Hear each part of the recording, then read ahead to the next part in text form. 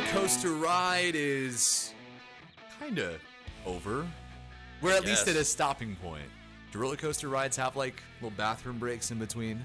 Sometimes, like you're going up and down and around, and then especially the older ones, they kind of like slow down for a little bit. I think we're there. End of the regular season, and the Illini coaster is pulling into the station at the moment. How long will the ride last? At this point, no one has any idea, as the Illini really embodied the roller coaster in today's game against Purdue. A really bad first half, not so bad second half, almost pulling off a 24-point comeback against the Boilers. I'm Andy Olson. He's Brett Behrens. This is the WCIA 3-in-1 podcast. Illinois falls 76-71 to the Boilermakers in the season finale of the 2022-23 regular season. And Brent, this was a high-level college basketball game, which I tweeted out, did not anticipate saying that about the game in the first half, where Illinois goes into halftime down 20 points. Well, it was high level for Purdue in the first half. Correct. They were up 47-26 at the break. And Illinois, once again, just digging itself in these holes. It's really just the story of the season. And the roller coaster ride, and like we've talked in detail on this pod many a time, not just a game from game to game, but half to half. Flip the script in the second, outscoring Purdue 45-29 in that second half, and tie it up at 67 with a couple of minutes left. All things looking good for the Illini, but then they really fumble it down the stretch, missing 3 out of the last 4 free throws, outside of a Luke Goody 3 there at the end, and 1 free throw from... They did not handle the in-game moments well. No. After getting down 24 with about 18 minutes left to play, and it just looked like Purdue would really ride this thing out. Give Illinois credit, but it's kind of more than just like give Illinois credit, because I feel like fans are tired of that. Like, this just is what it is. This is what this team is, and they can't figure it out a lot of times on how to come out and play well. Down 11-0 to start the game. It was an RJ Melendez free throw at the end there. But hey, why don't you not get down 11-0 to start the game? And yet here we are trying to figure out and talk about this team. And I asked Brett Underwood afterwards, who have been the people that have sparked these runs? Who are the guys that are stepping up, and then why are you making these runs? And it begs the question, well, why are you getting behind to have to make a run? I mean, it all kind of fits together, and it is what it is. Illinois is a 20-11 team. Did they underperform at 11-9 in the Big Ten? I don't know. I just think they're an average team. You think about all the close games, though, sure, that they had. Iowa, Maryland. Now you add in Purdue to the Indiana. Yeah. Close losses on the road that they couldn't. Yeah. Those are all road games they lost. Correct. And winning on the road is hard in the Big Ten. But you think about how close those are, and you flip some of those games, and Illinois would be Big Ten champion if you flip all of those 5-point games. Yeah, all of them for sure. Find a way to win a couple of more. Yeah. And you're in that conversation of playing on Friday for the 4th straight year, but they're going to be playing on Thursday for the first time in the Big Ten tournament since 2019, and just kind of is what it is. I mean, they're an average team. They have moments, even within a game, where you think they're very promising and talent shines through, and then they have moments in a game where it's head scratching. And what is this team? How about Coleman Hawkins' performance on Zach Edey, holding him to -10 on the day, 17 points total, which I did not think was going to even be a possibility, holding Zach Edey under 20, especially with the way Illinois has typically performed against big men in the Big Ten. So the fact that Hawkins was able to do what he did, incredible in its own right. And then he says after the game that he didn't even want to play him the way that, he wanted to play him harder than what he did. He thought that he didn't play to the best of his ability against him. Yeah, I don't think he felt like he could defend him how he wanted to because of the foul disparity. And Coleman said after the game, and he's getting a little bit of heat on Twitter, and it makes him look, in a sense, like he's whining, which I don't think that was his intent. I think he's just stating a fact that people get ref differently.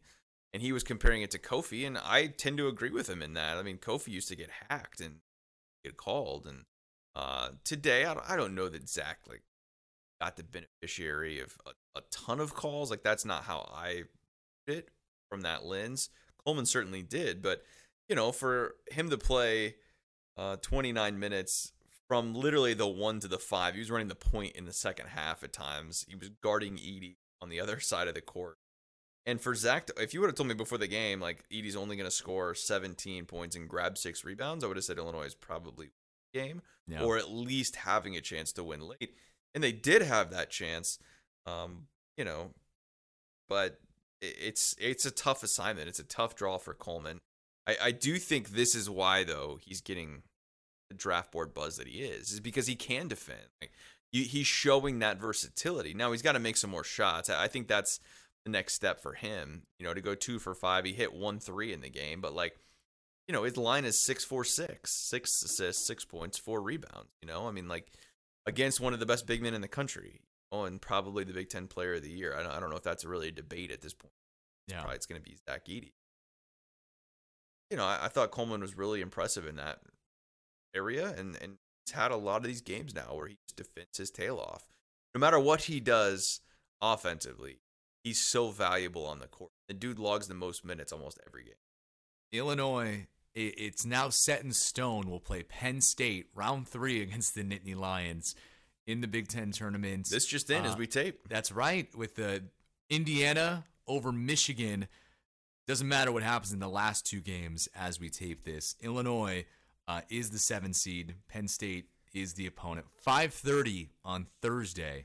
First time that Illinois has played on Thursday since 2019. So 3 years. They started on Wednesday. They did that year, correct. Yeah. They made it to Thursday that year. They do get the single bye this time around.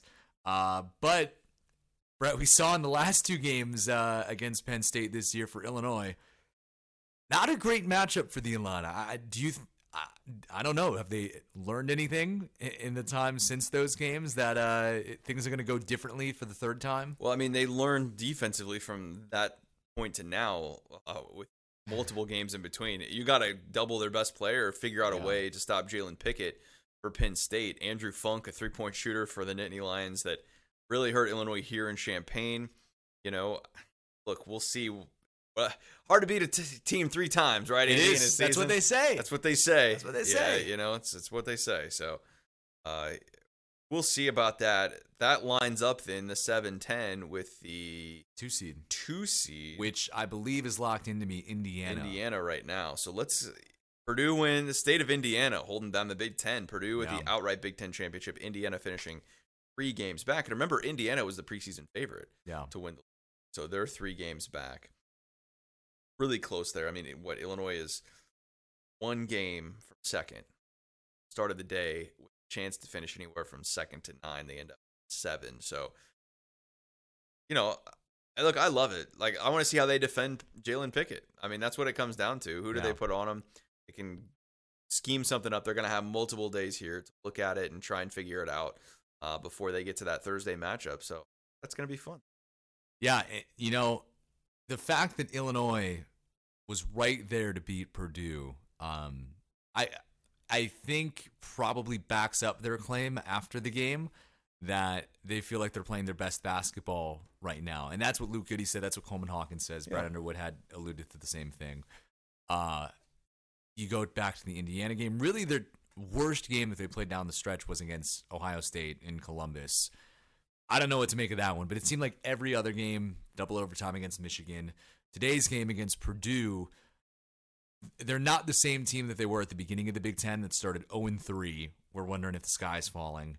And I think they have the capability to go out there and beat any of the teams in the Big Ten in the tournament. Now, will they? That's a different question. I think they have the capability to do so, especially the way they're playing right now. Yeah, I do. Look, I'm not going to say they're playing their best ball because I think the UCLA win, Texas win may have been the best of this team, Seals. But I do think they're playing maybe the most cohesive outside of an 11-0 stretch today where they got blasted off the court to begin with. It's just the up and down nature of this team. It's the hot and cold. What are they going to do out of the gate? And then when they play out of the gate, what are they going to do down the stretch? Like, I feel like those are the two times either this team's terrible at the beginning, getting run off the court at the beginning, or they're finding a way to not finish down the stretch. Yeah. And that's kind of been the two biggest warts for this team in terms of negative thing. Yeah. Now, they've shown they can come back and win, right? Beat Northwestern. They had to rally for that one, though, after getting blown off the court early. So I think they have that potential, but how it all comes together, we'll have to wait and see. Because it's said they're either going to be one and done, I feel like, or they might be able to make a run here because it would line up with that Penn State rematch, and then you get an Indiana rematch. And hard to beat a team 3 times. Are they going to do that twice? They're going to go knock off a team that swept them in the regular season twice. Like, I feel like that would be the energy or the motivation that they might need for that. Yeah. And look, it wouldn't surprise me if this team played in Saturday's semifinals. Sure.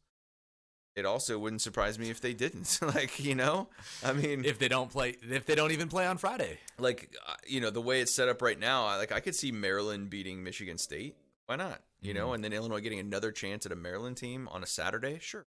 But I also see Jalen Pickett putting up 41 like he did, in the game beforehand and them losing. So that's why you play the game. It is fun. We won't talk to you on the 3-1 podcast again until Thursday, but a lot of content on the way between now and then.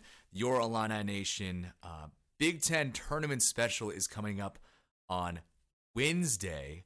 Not only will we have coverage of the Illini, we'll have some expert picks in the Big Ten tournament. I will be live up in Chicago. Have to imagine it's going to be a nice, big, beautiful background of the skyline in that shot. Love it. It's always money.